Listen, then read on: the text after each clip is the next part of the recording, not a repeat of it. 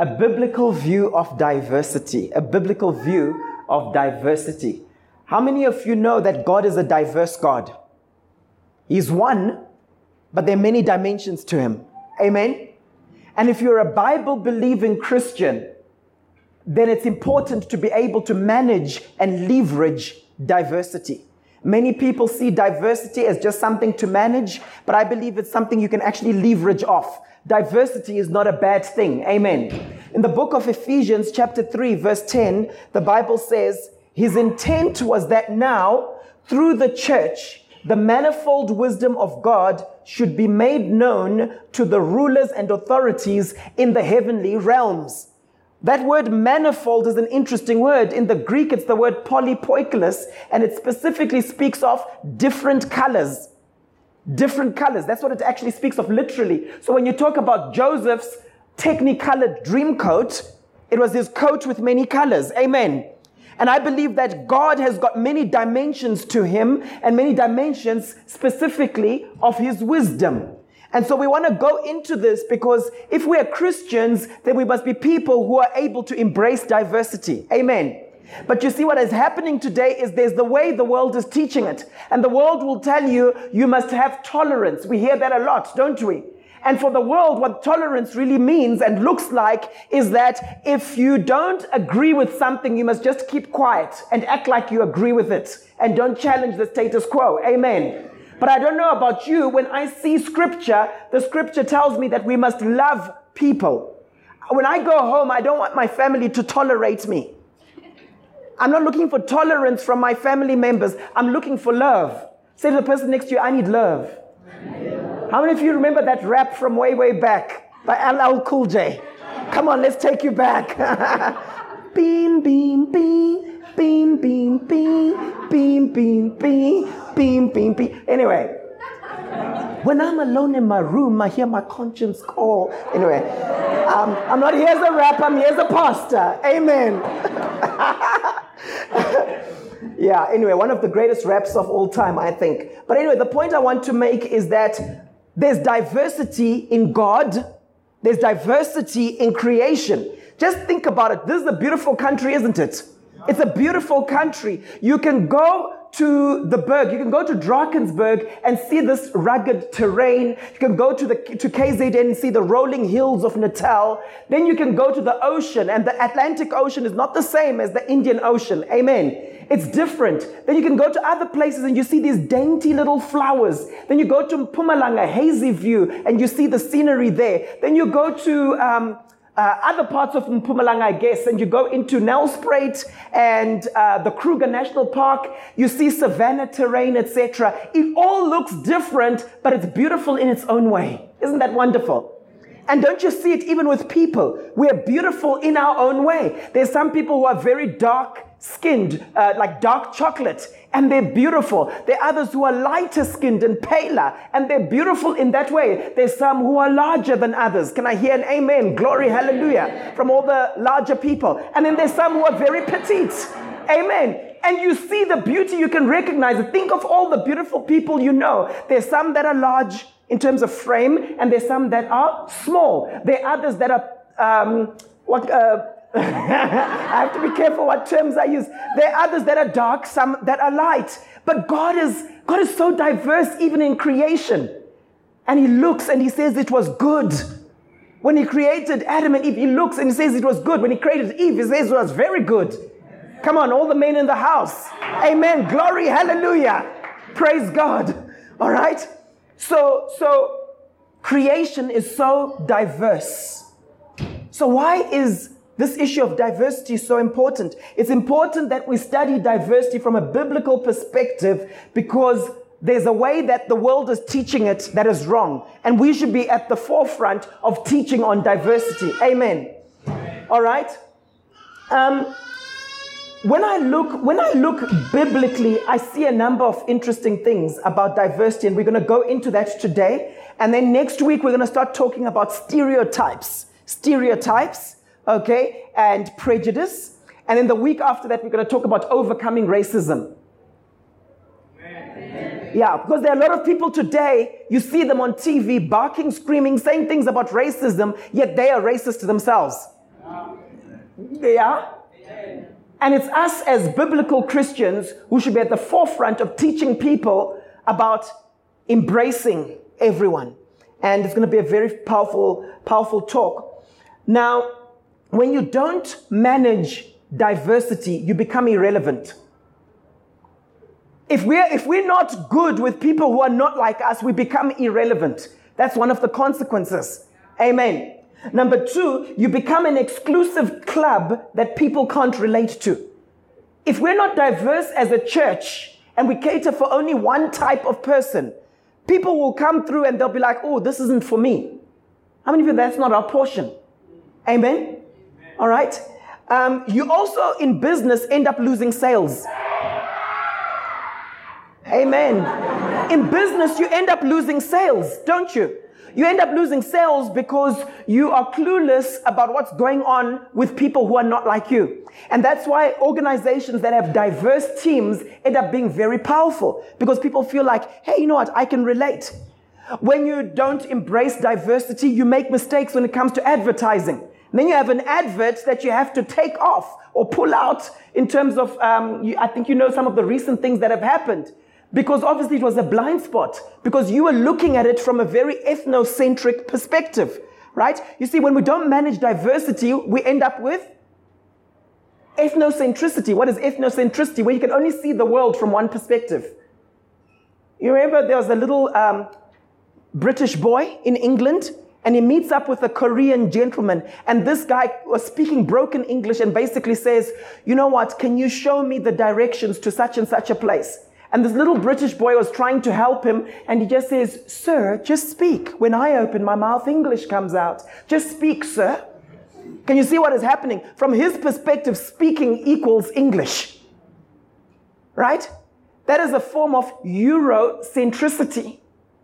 Right? But we see a lot of Afrocentrism here in this nation, don't we? When we only view things from one perspective, and we're not able to say, but wait a minute, these guys who grew up like this, how do they view the world? Are you hearing me this morning? God wants us to be able to manage diversity and not look at things just from one perspective. Okay, when you don't manage diversity, you're limited in the number of people you can influence. You're limited. God has called us to be leaders. One of the mandates on this church is to release leaders. Amen? To release leaders into society. And what the problem is if you're only able to lead people who are like you, you limit your influence as a leader. Not so. All right? Some of the latest leadership research today is actually showing that the greatest leaders today have mastered the art of leading beyond the old boys club. What is the old boys club?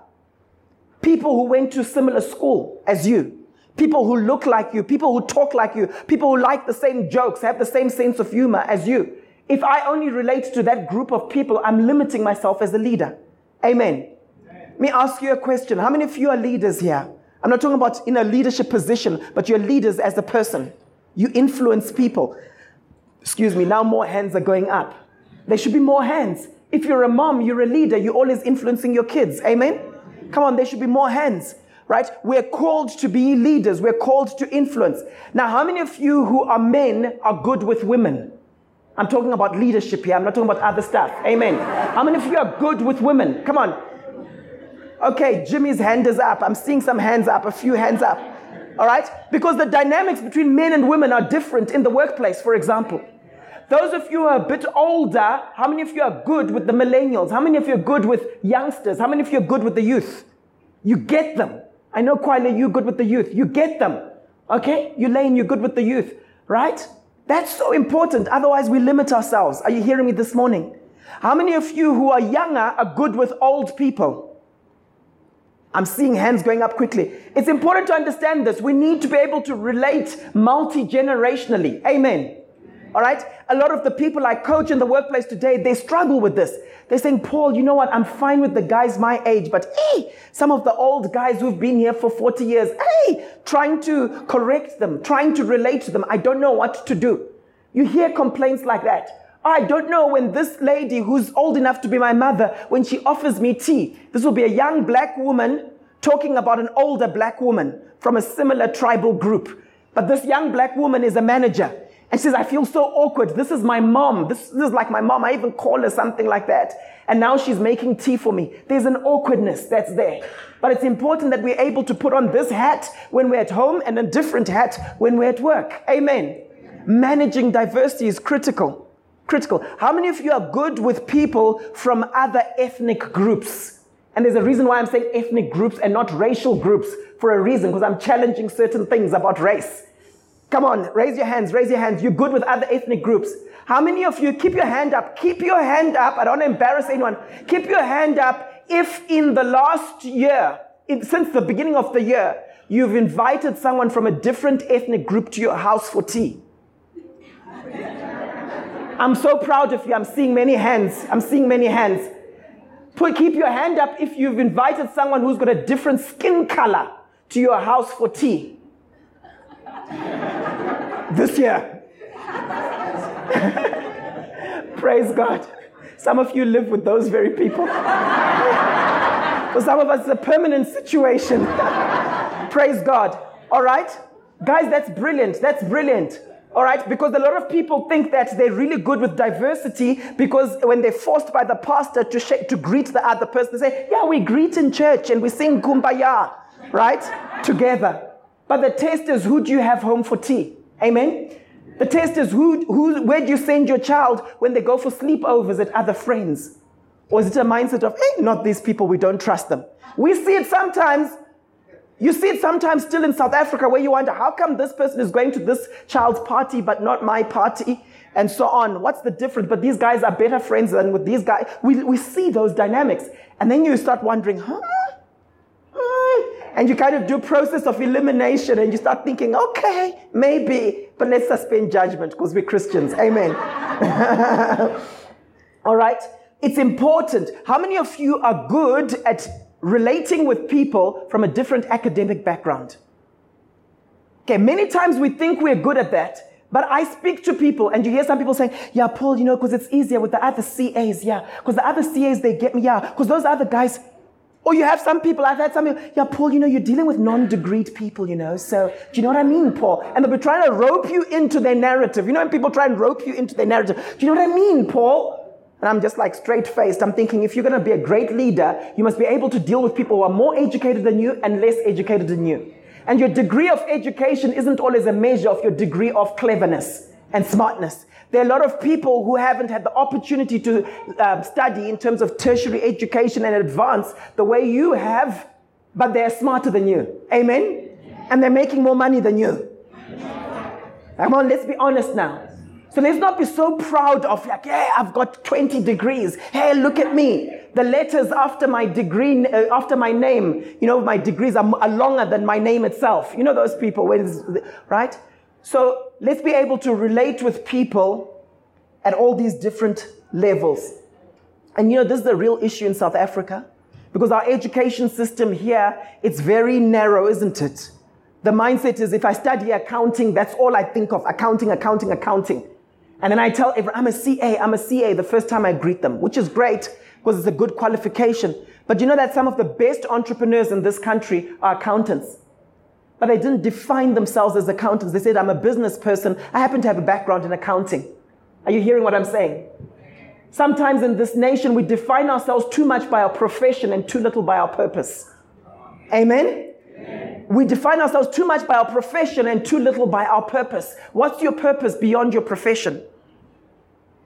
You know that in places like America, sometimes I'll speak to someone who's an engineer perhaps from the States, and they talk to me and I think, is this person studies psychology or something? Because the education system, there's the liberal arts approach, isn't it? Where you start off broad and then you specialize afterwards. Do you know that in Australia, they do double degrees? Someone from Australia can come and say, I did a BCom in pharmacy. And that's often what people need, because that's what's happening in the real world. A lot of the people I coach in the pharmaceutical world, you'll hear them saying, yeah, Paul, I did a BSc in microbiology, but now I'm doing my MBA, because that's what they need at work. Are you hearing me this morning? And for some of you, and I'm now speaking prophetically, because for some of you, you have limited yourself and been too focused and too linear in your area of education. And if you start broadening things a bit, saying, but you know what, it's not rocket science. Let me also master this. Let me also master that. It just makes you more effective as a leader. So there's diversity when it comes to people, but there's also diversity when it comes to our training. Are you understanding me this morning? Are you hearing what I'm saying? Amen. All right. So that's very, very important. Now, it's also an issue for us because our children, the next generation, they learn through observation. How many of you know that? So they're always observing us. And a lot of the fears, a lot of the prejudices that people are building up today, it's learned behavior, isn't it? Little kids have no issues when it comes to diversity or someone being a bit different and so on to them, right? But then we're the ones who are afraid of the difference, and what we do, you'll always avoid that which you fear. So we distance ourselves from those people because we don't really understand them, right? And our kids today are asking questions, and there's nothing wrong with the questions that they're asking. Some of the questions that that my kids, sounding like there are many, that some of my kids, that my kids have asked me, they said, how come the teaching assistants at school are all people of color? They didn't use the word people of color, they used the word they use, right? But how come?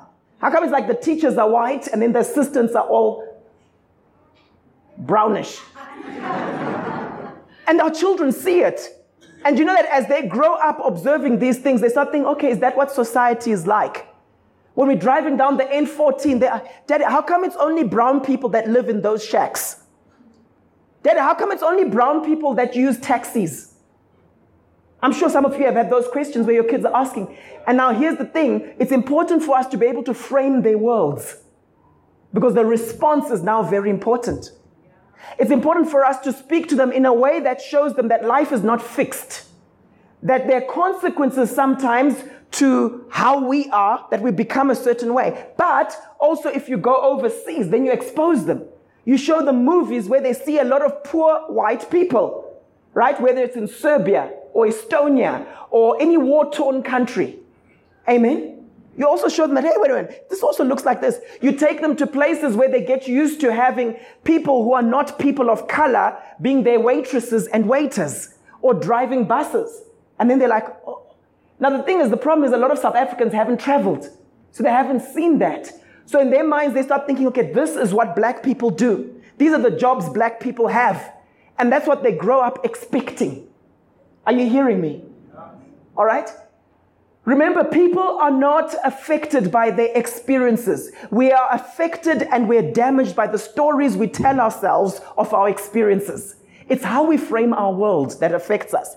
And as parents, when we're dealing with the next generation, we have an opportunity to reframe their worlds. Isn't that powerful?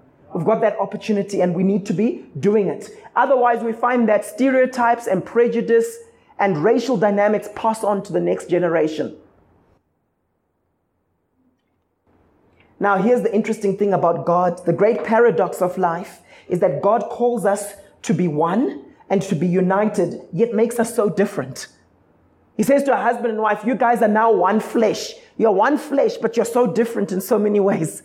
And he's saying, have this unity in the diversity. Isn't that wonderful?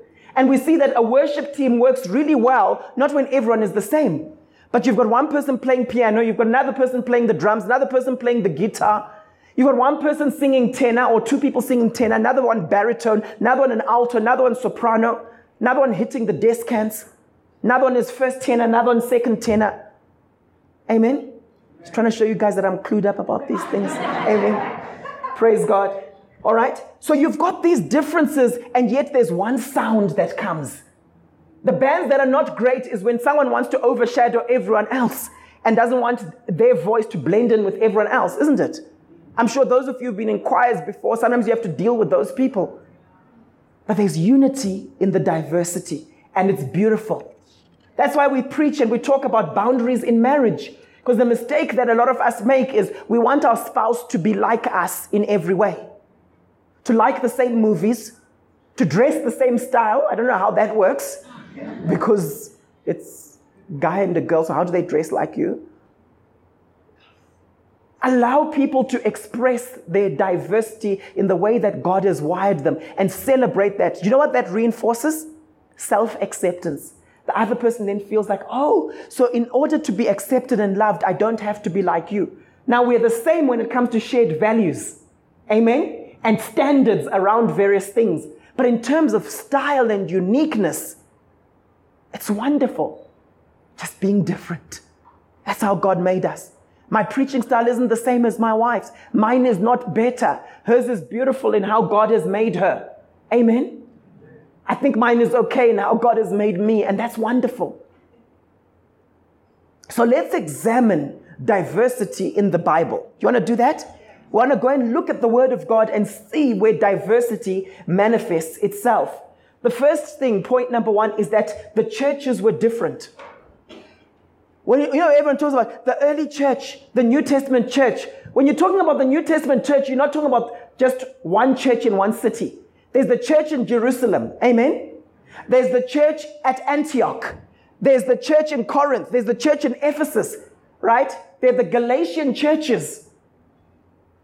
So there are different churches, and we learn different things from each of those churches. I want to just contrast very quickly for you the church at Jerusalem and the church in Antioch. For example, the church in Jerusalem had an inward focus, didn't it? All right? If you look at Acts chapter 2, they were very strong when it comes to fellowship and their dedication to the apostles' doctrine. They were very focused on that. Yet you see the church at Antioch was very missional and mission-minded, right? It was a sending church. A lot of the people who left the church in Jerusalem, they left because of persecution. You guys understand the history, right? The history. By AD 70, remember there was Nero and there was the destruction of Jerusalem. Jerusalem was destroyed, right?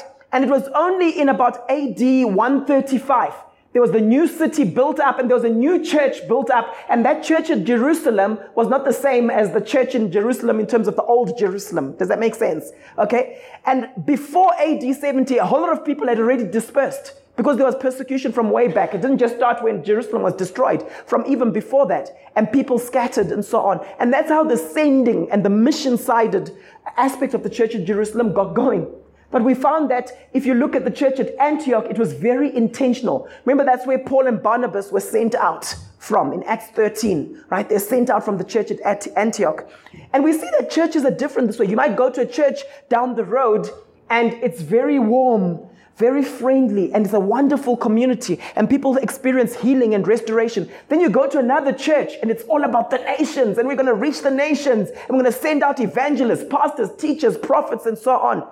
There's nothing wrong with either. They just have different emphasis. And it's important for us to embrace that diversity. Amen. It's important for us to embrace that diversity. Not every church is going to have a Christian school that it starts up, but some churches have that vision. Not every church is going to be extremely strong in worship and cut CDs and that kind of thing. So some of you might have been from a church like that, and then you assume like, oh, because I came from a church like that, then we must also do that. We'll do our CDs soon. Hallelujah. Glory. Amen. We'll do it. But it might not be the main emphasis of what we're about as a church. Are you hearing me this morning? Right? Churches are different and they have different emphases. If you look at the church in Jerusalem, they had daily meetings. That was one of the emphases, right? The church at Antioch was very prophetic. In Acts chapter 11, verse 27, it says, during this time, some prophets came down from Jerusalem to Antioch. And I think a lot of those prophets stayed there. They then stayed on in Antioch because you see them featuring also in Acts 13. Okay? In Jerusalem, they had temple services and then also the small group setup. Okay? So they met in the temple, right? There was a strong Jewish orientation or Jewish traditions in the Jerusalem church, right? They were pretty much all Jews. You had the guys who were originally Jews, then you had the proselytes that they'd been converted to Judaism. So there was a strong sense of we are Jews. Overused, that strength of Judaism could also become a liability because some of them became quite legalistic, right? Whereas you found that there was a lot of the other influence in terms of ethnic groups that the church at Antioch experienced. And today you have churches like that. There are a lot of churches, they grow very quickly, partly because they are homogenous. It's easier to grow a church when it's just one culture in the church. How many of you know that? All right? There's some churches like that. If you look at Paul Yonggi Cho's church, it's mostly Korean, right? Right? It's mostly Korean in South Korea. right? But you look at a whole lot of other churches and they're very, very diverse. Joel Osteen and the guys, diverse church in the United States, which is quite a unique thing, all right? You see that the church at Antioch was a sending church. Acts chapter 13, verse 3-4 says, so after they had fasted and prayed, they placed their hands on them and sent them off. The two of them, sent on their way by the Holy Spirit, went down to Seleucia and sailed from there to Cyprus, right? I'm just trying to highlight to you some of the differences we see in the different churches in the New Testament and their differences. There's diversity in the body of Christ today. And instead of looking down on it saying, oh, they don't do that. Oh, they don't have a men's ministry and so on. Ask God, what have we been called to? And let's be good at a few things. Amen. Let's be good at a few things. Number two, the disciples were different. The disciples were different. Isn't it amazing when Jesus chose his disciples, he didn't choose people who were exactly the same. I know that a lot of them were fishermen in terms of what their trade and their skill was, but Jesus had been a carpenter. So he didn't go and just choose a whole lot of carpenters. And the mistake a lot of leaders make, one of the biggest leadership mistakes is hiring people who are like you. I'm not talking about in terms of values and passion. I'm just talking about in terms of skill set. It's important to be able to hire people and to work with people and to mobilize a team that has got people who will give you a different perspective. Amen. Let me just highlight a few things. And guys, you can get the notes from the website. Okay, just get into that habit of downloading the notes from the website. By tomorrow morning, they're there. And you can literally download them, right? You look at someone like John. John. It says he was the disciple whom Jesus loved. Interesting thing is John was the one who wrote that, okay? But he was the disciple whom Jesus loved, right? He believed his own press about that, right? And sometimes he would be lying on Jesus's chest. So he was quite an affectionate sort of person. But you look at someone like Peter. Peter was quite impulsive, wasn't he? Peter would just literally chop off the high priest's servant's ear, and Jesus had to heal it. Peter would be like, come on, Jesus, why are you doing that? No, this cross thing. And then Jesus says, look, get behind me, Satan, right? And yet he's the guy who ended up leading the church afterwards. But he was different. They were not the same. Then you had this analytical doubting Thomas. I don't like calling him doubting Thomas. Like, I think he had so many other strengths, okay? But we label him based on his weakness. Imagine people gave you a nickname based on your weakness, right? And you had him and he's like, no, until I see for myself, Lord. How many of you know that even when you're married, you can be different in that way, right? I remember when we sold our house in 4 ways. I remember when the guy said, cool, it's happening. I was happy about it. I remember it was 3 months down the line when everything went through and so on, right? And the deal was signed, everything the bank had approved. I remember my wife saying, I'm really happy it's happened. I remember thinking to myself, I experienced this emotion 3 months ago. But for her, she has to see it. There it is. How many of you know that we balance each other that way? Because when certain things happen in my life, I want to announce to everyone, like, it's happened because the person said so. And sometimes my wife sort of has to pull the reins and say, my love, you know what? Just wait until everything is signed before you tell the whole world. How many of you know that I've learned a few things as a result of that? But it's also great being in my space and experiencing the joy there and then. Because sometimes if you wait until people have signed, and often they do end up signing, but you might only feel happy 3 months down the line. Can you hear what I'm saying? All right? And so we see some of these things. There's Judas. He was a bit deceitful. Jesus, speaking of Nathanael, what did he say about him? He says, this is the true Israelite. There's no guile in him. In other words, this person was just honest. He says it like it is. He was candid, okay, where you say what you mean and you mean what you say. There's the other guy called Jude, okay, also popularly known as Thaddeus. He was more of a nationalist guy. He wanted Jesus to be known, made known to the nation, but not as a suffering savior. He wanted Jesus to be made known as a revolutionary leader. Can you see the differences that were there, the passion that was there? All right? Some of them were not married. Most of them were not married. They were young men who were unmarried. But Philip was. Peter was. We know Peter was because the Bible speaks of his mother-in-law, right? The Bible speaks of Philip's children, etc. But isn't it interesting that Jesus had this diverse group and he led it? How good are you with diversity? Think about it. You see, a lot of times as leaders, we want to be accepted by people. So we end up gravitating towards the people who we think will accept us. And that's often people who are like us. Be very careful. If you've got a root of rejection in your life, you'll limit your influence. Because you'll only gravitate towards people who you think will like you. And you miss out on a whole lot of people who are celebrating you behind the scenes. Amen? Number 3, we saw that there was diversity within the early church. Just look at Acts chapter 13. Look at the church in Antioch. Okay?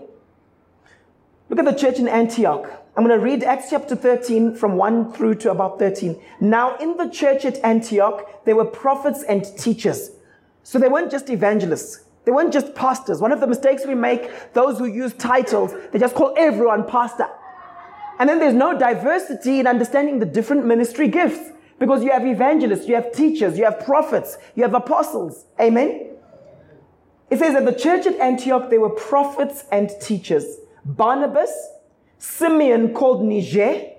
Don't say something else there. Simeon called Niger. Now what is interesting is that literally is the Latin. It comes from a Latin just speaking of dark skin. So maybe it was from a family of dark-skinned people. All right? Or maybe it looked like some of us here. Right? But Simeon called Niger. And then there was Lucius of Cyrene. Now, some of you might not know, but Cyrene is in North Africa.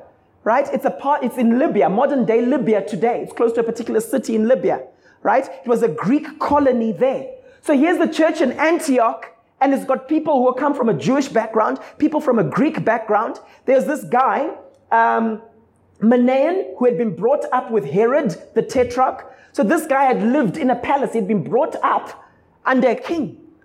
Then you've got another guy who's from North Africa. Can you see what's happening? The team from Antioch was a diverse team. And it was in that context that one of the greatest apostles was sent out, Paul and Barnabas. And then it says, and then there was Saul, and we know his history, right? So while they were worshiping the Lord and fasting, the Holy Spirit said, set apart for me Barnabas and Saul for the work to which I've called them. So after they had fasted and prayed, they placed their hands on them and they sent them off. Isn't that beautiful? The church was diverse. Some of you, if you don't have this in your DNA, you'll be the kind of person who will say, I will choose my church based on the songs they sing in praise and worship. How many of you know that that's an immature way of choosing a church? It's immature. I know I like my vernac, so there must be at least 2/3 of the songs must be vernac. Then I feel I've connected with Jesus. Now we have a nice mixture, and I hope you appreciate the mixture here because it's intentional. But I'm telling you something, the church looks a certain way. And one of the things is we want the church to be diverse. Because when you come to church, it's not just about you connecting with Jesus. It's about us worshiping together congregationally. Are you hearing me this morning? Okay? And we need to be mature about it. By the way, Hillsong has just come out with CDs in Afrikaans. I don't know if you guys know. In Afrikaans, in Xhosa, and in Zulu. Okay? A CD in all the languages. Go and get a copy. Amen. They'll pay me later for the marketing. Number 4, diversity in the Godhead. The Lord is one, right? But there's the diversity in the oneness. There's the Father, there's the Son, and the Holy Spirit. My wife spoke quite a bit earlier on about the function of the Holy Spirit, right? Isn't it amazing how you can build a house and you have a contractor, you have an architect, and you also have the carpenter who does or the bricklayer who does it, but the house comes out. And it's interesting because in the Godhead, it's very difficult to explain the Trinity, but in the Godhead, they have different functions, don't they? They have different functions. Think about what happened in creation. It's almost like, if you look at creation, it's almost like God was the strategist, right? The Father planned the creation. And if you look at my notes, you can actually see the verses. He planned the creation. The Word, or Jesus was the Word, executed the Father's plan, and the Holy Spirit completed it. You see it in the new creation. The Bible says, no one comes to the Father except the Father draws them, or the Spirit draws them. So we're going to the Father, but the Spirit draws us to the Father. That's the work of the Holy Spirit in the unbeliever, hey? In the unbeliever, because the person is not yet saved. All right? But we respond to the Word, who's Christ. Isn't that wonderful? All right? You'll notice, for example, the Father spoke the Word in creation in Genesis. And it says the Spirit was brooding over the surface of the deep. So the Spirit was involved in the completion of the work, of the work of creation. Isn't that powerful? Right? So there's unity in that diversity. Number 6 and number 5. There's diversity in the animal kingdom. There's diversity in the animal kingdom. In Genesis 1, verse 24 to 26, it says, "Then God said, let the earth bring forth living creatures after their kind." After their kind. Were they all the same? No, after their kind. "Cattle and creeping things and beasts of the earth after their kind." And it was so. God made the beasts of the earth after their kind, and the cattle after their kind, and everything that creeps on the ground after its kind. And God saw that it was good. So God saw that it was good that we don't just have one type of dog, that we don't just have wild animals and then tame ones that are domesticated, that we don't just have fish, but we also have frogs. I know some of you don't like frogs, but God created them. Amen. All right?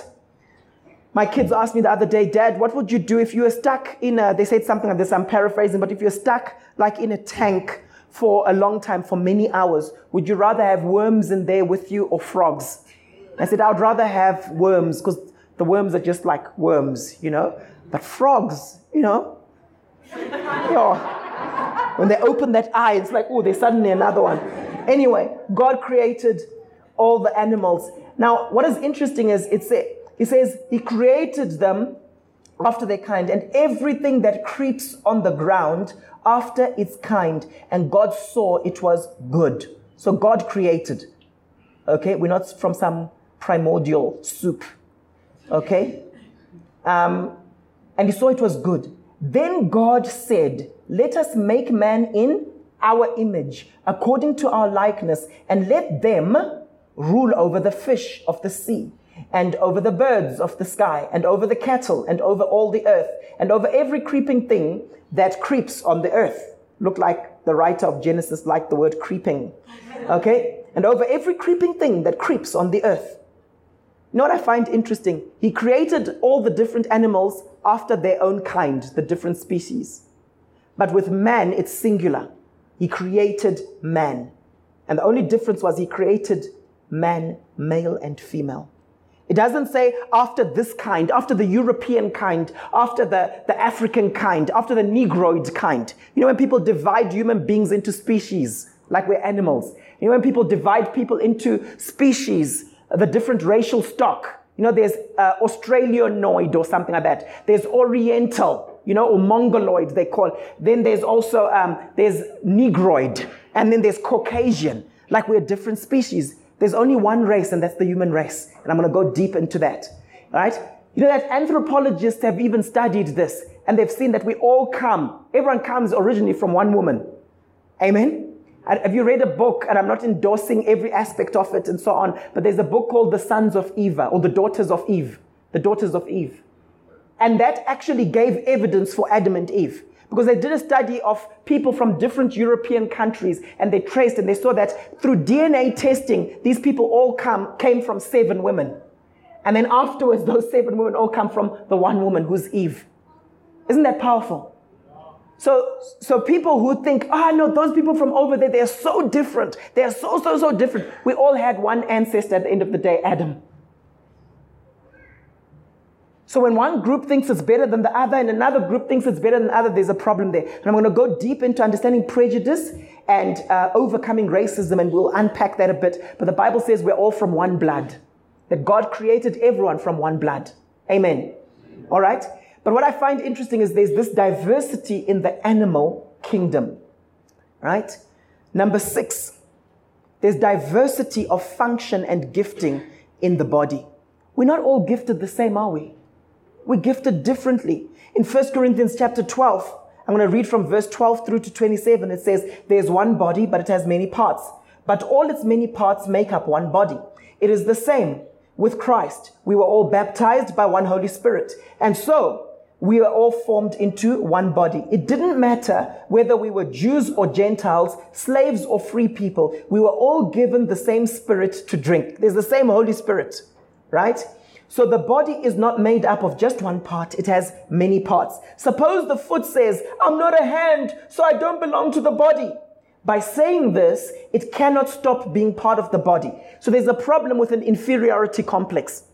Sometimes we point fingers at those people who think they're superior, which is wrong. But we should also point fingers to those people who think they're inferior, because that's also wrong. Amen? It's important that we agree with the truth. By saying this, it cannot stop being part of the body. If the whole body were an eye, how could it hear? If the whole body were an ear, how could it smell? I love these analogies. Imagine like you're just one big ear. You just wax. One big waxy ear with ear hair coming out of your ear. God has placed each part of the body just as He wanted it to be. If all the parts were the same, how could there be a body? As it is, there are many parts, but there is only one body. The eye cannot say to the hand, I don't need you. The pastor cannot say to a new believer who's just joined the church, we don't need you. You know, sometimes we get arrogant as leaders. You know, when leaders use the term, they say, I'm just getting these people to do it. And when they do it, they can do it almost as good as me, so I'm fine. No, get people who can do it better than you. Amen? Because you're not the best at everything. You're verse 27, I'm jumping to verse 27. You are the body of Christ. Each one of you is a part of it. So you must know, what part are you? What part are you? If you're a foot, stop trying to be an eye. Just enjoy the diversity. And if you're a foot, celebrate the fact that there's an eye. That there's an eye in your body. Because if there's no eye, the foot won't know where to go. It will just go aimlessly like a headless chicken. Amen? Number 7, there's diversity of personality. There's diversity of personality. I'll probably do a whole message just on this subject. It's important to understand, often when I teach using the Insights colors, you've got your fiery reds. That's your let's do it now person. It has to happen like now.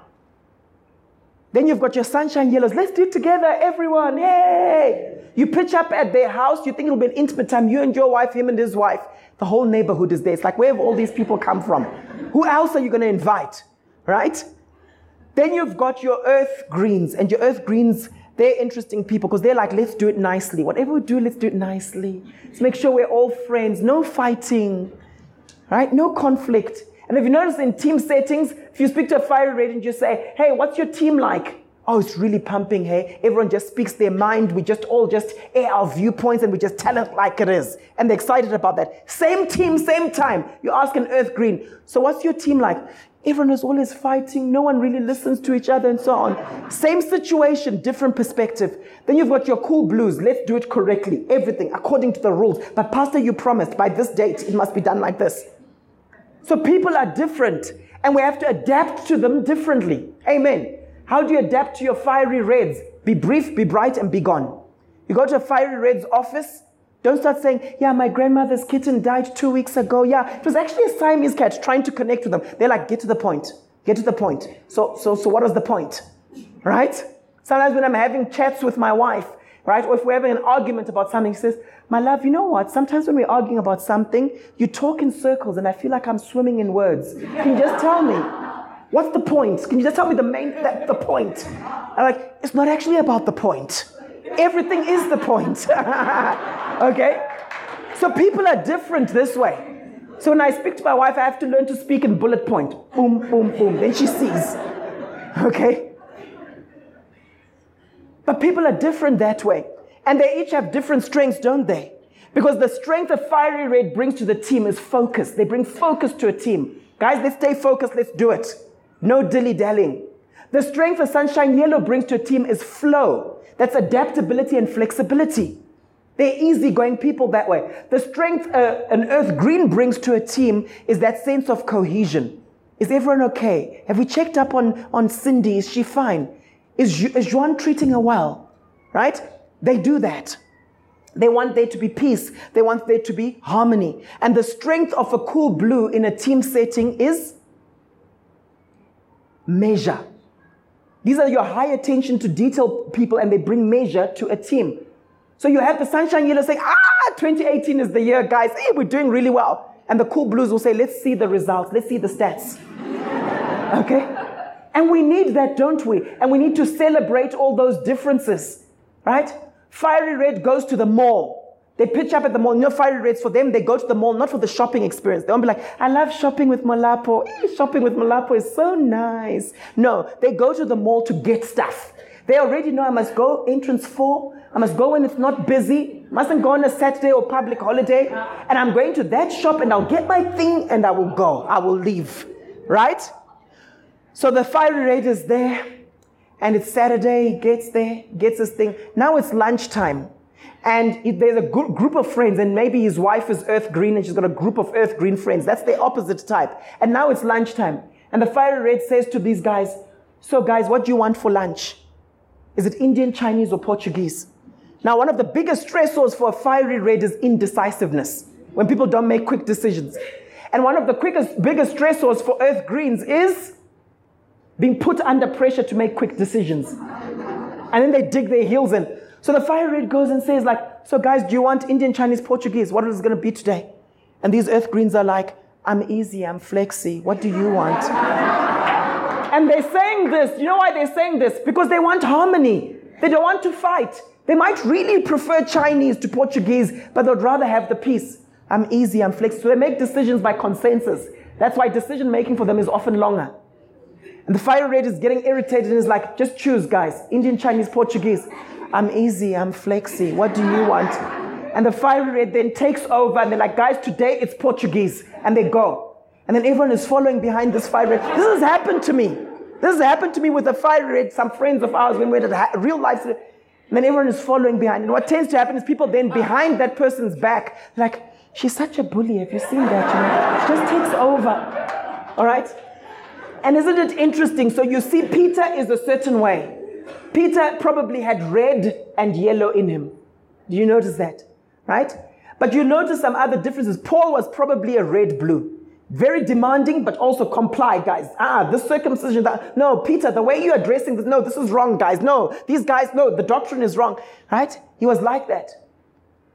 People like Moses. Moses probably had some green, yellow, but maybe even some green blue, because to write out those 10 commandments, you have to be accurate and so on, right? And writing the book of Numbers, I think you need some blue for that, right?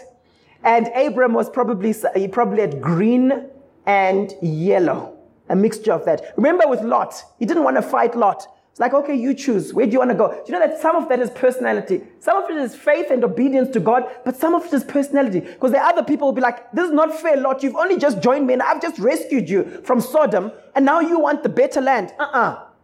Injustice. But he didn't do that. Okay?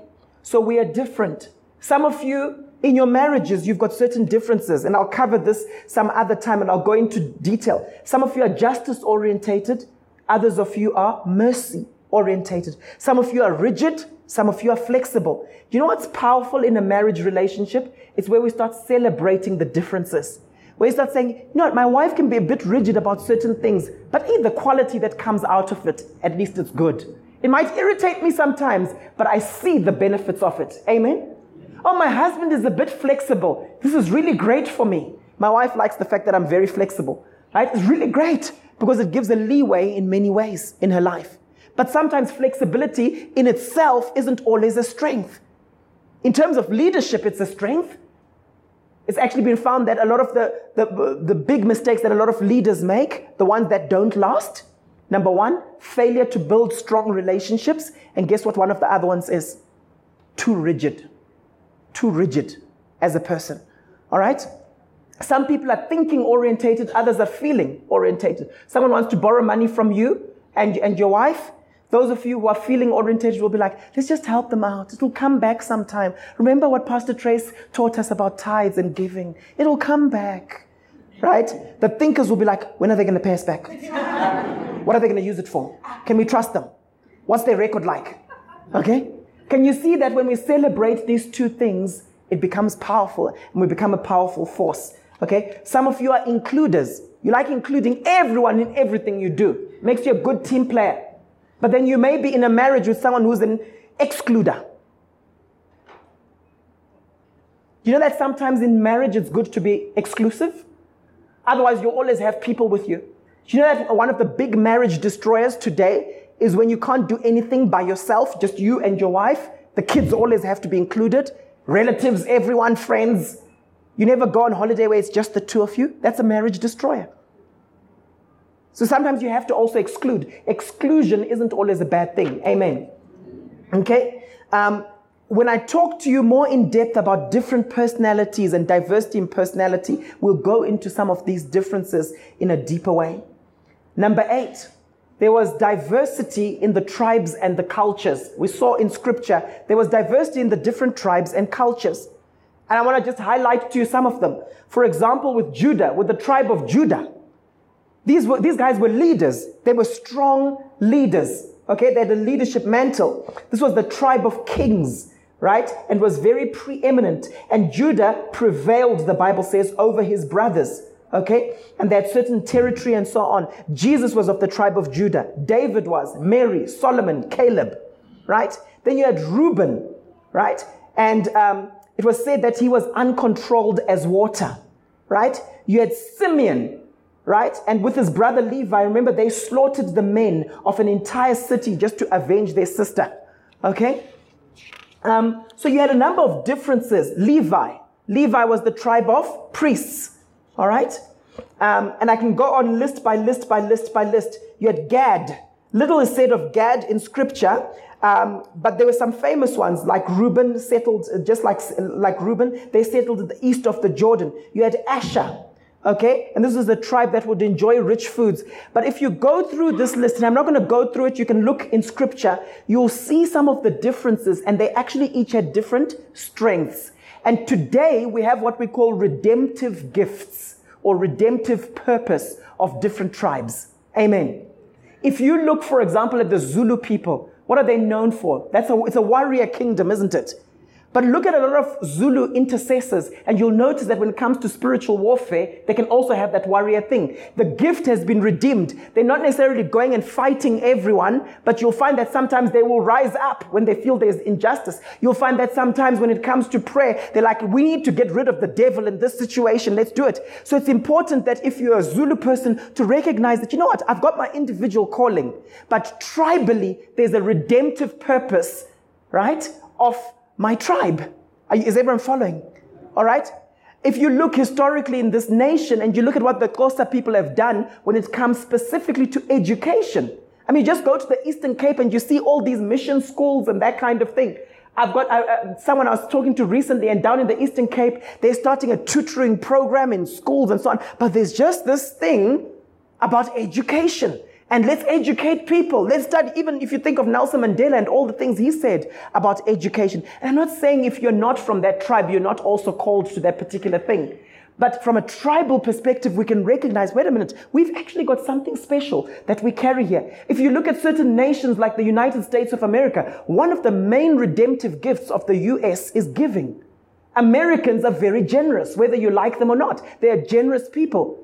Right? A lot of them are very entrepreneurial. So they've made money and they're now globe-trotting around the world giving it away. That's just one of the things they carry. Americans are generous. Okay? One of the redemptive gifts of Nigerians is also generosity, by the way. You know, studies have been done on these particular things. But there's certain people groups that are known for their stinginess. Culturally, where it's like the guys are just tight-fisted. They're stingy. All right? If you look at Switzerland, there's reconciliation, isn't there? Peace. You know, they were known for their neutrality, but also excellence in what they produce. That's why we talk about Swiss watches, Swiss chocolate. Okay? Do you know that they were mercenaries? They were so good at making weapons and that kind of thing, and they would actually be hired by people to go and slaughter this person, kill this person, go and do this. But when the Swiss experienced Reformation, what was so powerful is they said, let's actually put our skills to good use. And they started making the watches, making the clocks, making this, making that. And they became known for those particular things. It's important to understand what the redemptive gifts of people are. If you look at Canada is known for mercy and refuge, isn't it? Canada is one of those countries when people are thinking of immigrating, they're very welcoming. It's easier to get into Canada than it is to get into the States. So Americans might be very generous, but they might not be strong on mercy and refuge as a nation. Amen? Some nations are known in terms of the amount of missionaries, the number of missionaries that they send out. Ask yourself, how can we embrace the diversity that is present tribally? How can I start appreciating certain things in my friends more than I'm currently appreciating them? Finally, diversity of beliefs. Diversity of beliefs. It's interesting how when you look in Scripture, God has got this agenda. He's calling people to himself. But you know what? He creates people. People were scattered throughout the nations, throughout the world, and they ended up having different beliefs, different approaches, different expressions of worship. But you know what's so beautiful? How Paul handles it. If you look at Acts chapter 17, for me, this shows me that your relational maturity is often seen in your ability to embrace diversity, even though you might be challenging the diversity at certain points. Acts chapter 17, verse 16 to 34. While Paul was waiting for them in Athens, he was greatly distressed to see that the city was full of idols. So he was distressed by the idolatry, the things that should distress us. Verse 17. So he reasoned in the synagogue with both Jews and God-fearing Greeks, as well as in the marketplace day by day with those who happened to be there. How good are you at reasoning with people? Apologetics, isn't it? Reasoning with people about the gospel, but people who don't believe what you believe. What I find interesting is he didn't badmouth them. He didn't say, later for you guys, you don't believe. What did he do? He reasoned with them. But look at the art he uses in doing so. It says a group of Epicurean and Stoic philosophers began to debate with him. Some of them asked, what is this babbler trying to say? So sometimes they'll insult you because of your beliefs, but he didn't insult them back, which is important. Others remarked, he seems to be advocating foreign gods. They said this because Paul was preaching the good news about Jesus and the resurrection. Then they took him and brought him to a meeting of the Areopagus, where they said to him, may we know what this new teaching is that you are presenting? Verse 20, you are bringing some strange ideas to our ears, and we would like to know what they mean. Verse 22, Paul then stood up in the meeting and said, people of Athens, I see that in every way you are very religious. Do you know what he was doing? He was building common ground. He didn't go and start blasting them that, why are you guys worshiping these things? These are idols. He affirmed them. He says, people of Athens, I noticed that you guys are very religious. Big ups. You're religious people. Establish common ground. That's one of the first things to do when you're building rapport with another human being. And what I find interesting is he then says, for as I walked around and looked carefully at your objects of worship, I even found an altar with this inscription, to an unknown God. So you are ignorant of the very thing you worship. And this is what I'm going to proclaim to you. The God who made the world and everything in it is the Lord of heaven and earth, and does not live in temples built by human hands. And he is not served by human hands as if he needed anything. Rather, he himself gives everyone life and breath and everything else. From one man, he made all nations, that they should inhabit the whole earth. And he marked out their appointed times in history and boundaries of their lands. God did this so that they would seek him and perhaps reach out for him and find him, though he is not far from any one of us. For in him we live and move and have our being. And I know Oprah likes this verse. For in him, she does.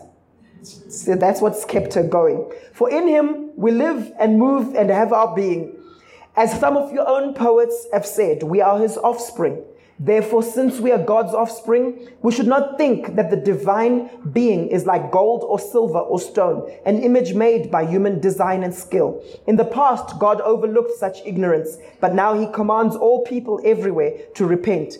Can you see that he's preaching the gospel, but he starts off by affirming them? For he has set a day when he will judge the world with justice by the man he has appointed. He has given proof to this to everyone by raising him from the dead. You know, one of the key things in evangelism is being able to transition from an ordinary conversation to delivering the gospel. It's a key skill. How do you transition from talking about the weather to preaching about the resurrection of Jesus Christ? And as a result of this, some of the people became followers. You know what's interesting for me is how some non-Christians are good at this. Some non-Christians are good at creating platforms where they'll actually hear a Christian perspective. Yet what is interesting for me is a lot of Christians run away from the fact that there are many ideas out there. And because we don't know how to answer them, and we're afraid we might say the wrong thing, we don't embrace the diversity and engage in those difficult conversations. I saw an interesting thing that Ethan Zuckerman, do you all know Ethan Zuckerman? Something that he said. He's one of the guys, he's sort of like the original, he was very strong on .com, and he's the director of the Center for Media at MIT. He's one of the first guys who came out with, those ads, like Facebook ads and those types of things, that whole concept. But he said, if I use Facebook to stay in touch with my high school friends who are church-going Republicans, I may be getting more ideological diversity than hanging out with secular progressives on the world politics subreddit. He's basically saying, I'm connecting with my old high school friends that are Bible-believing Christians. I'm connecting with them so I hear their perspective. Let's ask God to open our eyes in this area of diversity. Let's pray.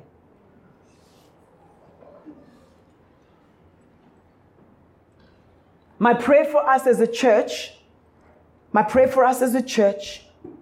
is that God would open our eyes so that we see some of the positives in our differences. Let's ask God for those things that will help us to be more aware of the diversity around us. You know that sometimes it's just curiosity. I'm curious to understand, what do you guys believe? How are you guys raised? Sometimes it's empathy. Let me just see things from your mountaintop. What does the world look like from your mountaintop? Sometimes it's authenticity. Let me just be real with you. Sometimes it's just that value of suspending judgment. That before I make a judgment, let me actually think to myself, maybe I would have done the same thing if I had been brought up in the same way. May God help us. Father God, we as your people, we come before you this morning and we choose to respond. We choose to respond to what you're saying to us about embracing diversity.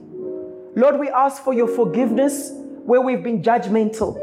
We ask for your forgiveness where we've distanced ourselves and we've been afraid of people who are different in personality, different in expression of worship in church settings.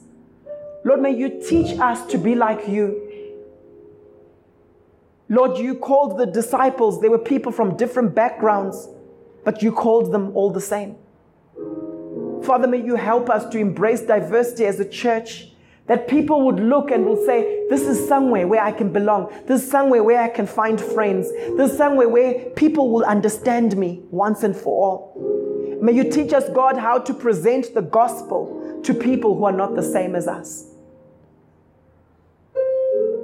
I pray, Lord God, that during this series, you would heal our hearts, Lord, where we've been wounded by the impact of racism, where we've been wounded by the impact of chauvinism and gender discrimination, where we've been impacted by classism and many other stereotyping that have taken place. I pray that this will be a time of healing for your people, and that, Lord, as we become whole, we take that healing as repairers of the breach into the nations.